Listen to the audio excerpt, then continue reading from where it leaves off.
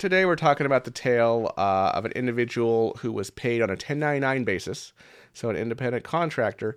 He racked up some tax debt for a few years before he got married. Now he's married, he's a father of two, and his wife is freaking out about his tax debt, and he's trying to figure out what to do. Let's get into it. Okay. Not paying back taxes. This is from Empty Ant 7799. 1099 employee. Well, that's an oxymoron. You were a 1099 independent contractor for most of the previous decade, making decent money, but was irresponsible with taxes. I tried to be more responsible since 2018, filed the taxes I missed, 13 to 15, 50K owed, but also lost my job around that time. Because of that, I was hoping for an offer in compromise, but was denied. Folks, and I've said this so many times right here on the channel. It does not make sense to file an offer, to submit an offer in compromise while you're on unemployment. Okay, there are exceptions to this, such as if you're at the end of your career, you're older, and you're basically retiring. Okay, then that might be a good situation. But if you were working and then you stop working, and you think, oh well, now's a great time for me to submit an offer in compromise because I'm not working anymore, I don't have any income. There's a whole part of the Internal Revenue Manual devoted to instructing IRS personnel on how to view an unemployed person. Okay, and actually, let me pull it up right now.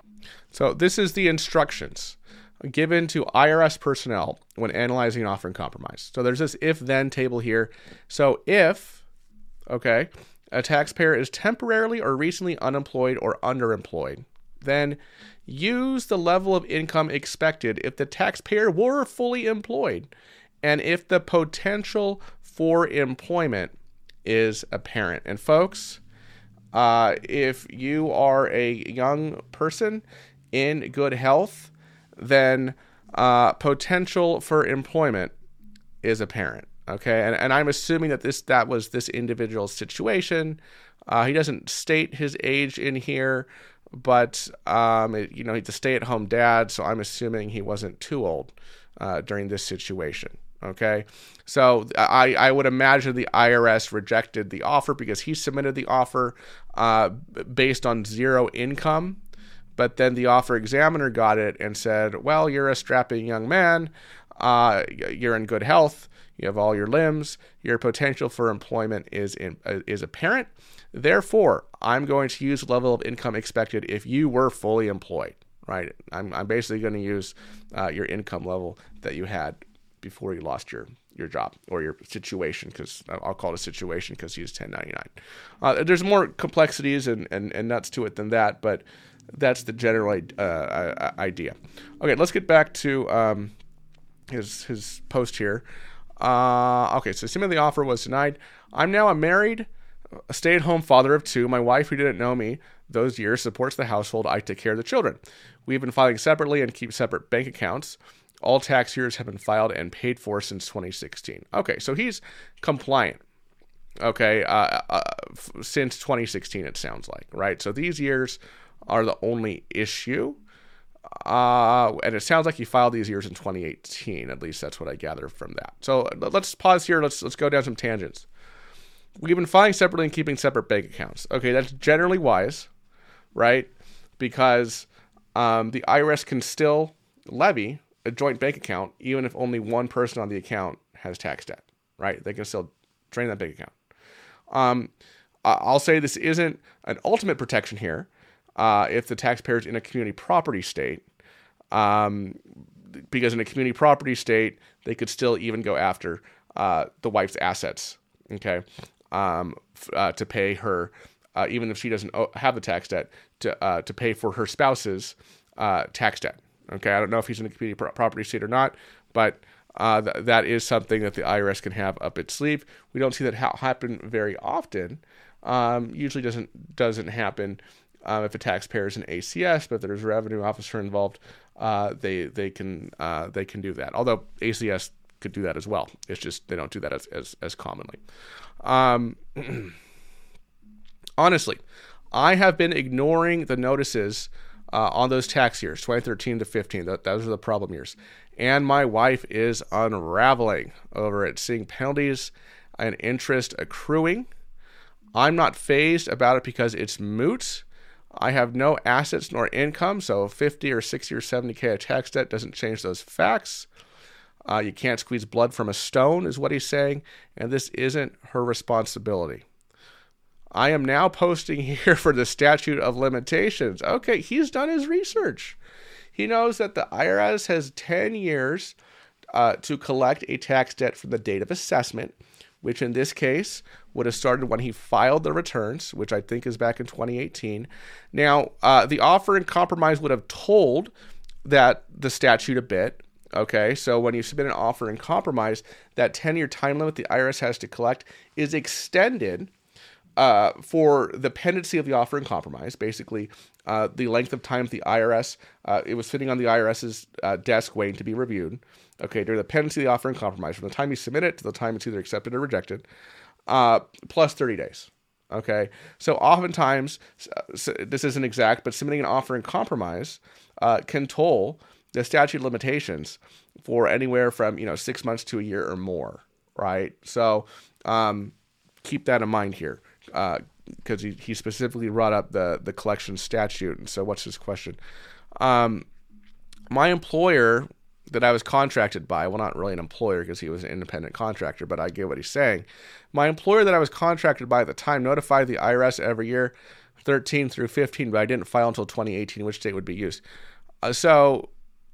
I imagine when he's saying his employer or whoever hired him notified the IRS, I assume he means that they sent the IRS a 1099. I assume that what he means here, but he didn't file until 2018, which date would be used. So, assuming the IRS didn't file SFRs for these years at any point, the 10-year clock would start ticking from the date of assessment based on the original tax returns that he filed. Right? So he filed these in 2018.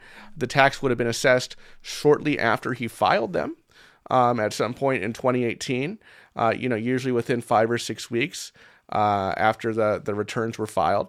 So it'd be 10 years from that date, that assessment date in 2018, plus the period of time the offer in compromise was pending, plus 30 days, plus an allotment for any other tolling events that he didn't mention in this post, right? So this tax debt, it wouldn't be falling off until probably 2029 at the earliest, right? So that's in about 5 years from now. So he's going to have to stay off the grid for at least another 5 years, right? He says, as of this moment, I haven't contacted anyone. I was just going to wait it out. I'm not interested in a moral debate, just facts if possible. I'm raising babies and I'm clean with the IRS for 7 years with no assets or income. What happens next? As it stands right now, I can't see 2013 details in my IRS profile of that debt.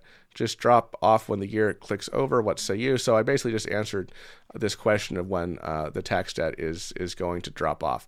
If he is in a community property state, it's possible that despite this, that his wife's assets may be somewhat exposed. But for this level of tax debt, I don't think that would really happen. I don't know if they own a house together. I mean, he says he has no assets, right? So, even if they filed a notice of federal tax lien against him, he says he has no assets, right? So no house, no nothing.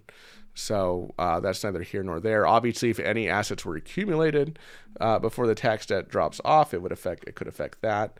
But at this stage in the game, I think this guy may be on the right track here in terms of what he's thinking. Because sometimes the answer, folks, really is to just wait out the statute, wait out the collection statute. Don't do anything. Just wait it out, right?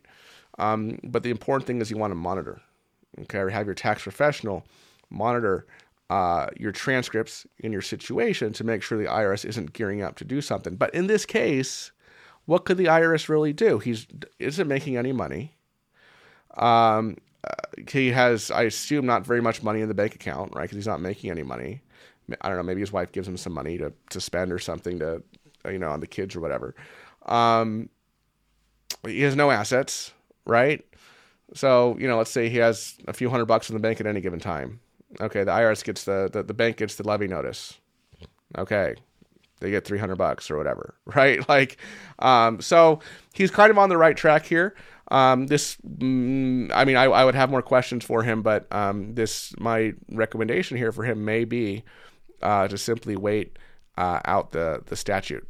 So, because if you try to, get in something like a CNC or PPI or something like that, they would, actually, no, he has absolutely no income, right? And they're not going to use the wife's income. I guess what they would do is they'd prorate the expenses based on the income. So he might be 0-0. But in this case, I'd say probably best to let sleeping dogs lie, as a matter of fact. I mean, there might be some instances where it would make sense to get into a resolution like a CNC or PPIA. But in this particular case, I would probably say let the sleeping dogs lie, unless there's something that's not disclosed in this post. All right, folks, thanks so much for this, watching the video. If you have any questions about it, be sure to leave them a comment down below the video. And I'll see you the next one. Bye-bye.